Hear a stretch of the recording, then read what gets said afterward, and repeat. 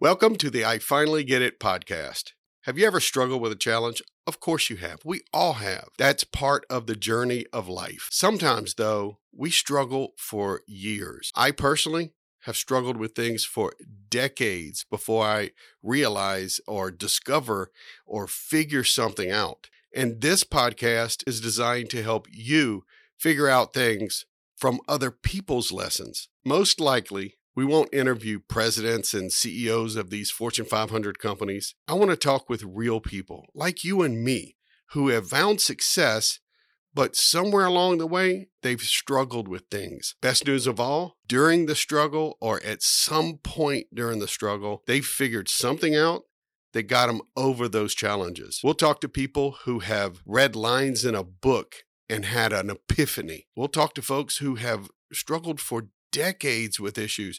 And even though it may seem like it was right on the tip of their tongue or they were really close to solving it, something was holding them back until finally either someone said something or they took a course or they talked to somebody and like a light bulb moment, they discovered how to overcome the challenge. So every Monday morning, we'll publish a new episode of I Finally Get It, where we interview a real person who's overcome real problems so you can have a real good life. It's basically a video podcast that will come out every Monday, but you can also listen to the audio wherever you stream podcasts. So who am I?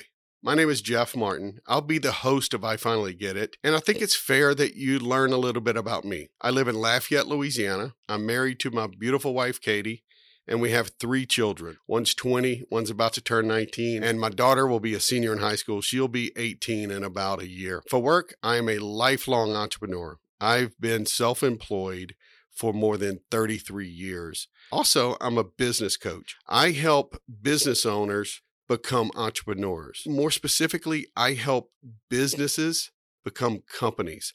One thing I learned a long time ago, people don't want to buy businesses. They buy companies.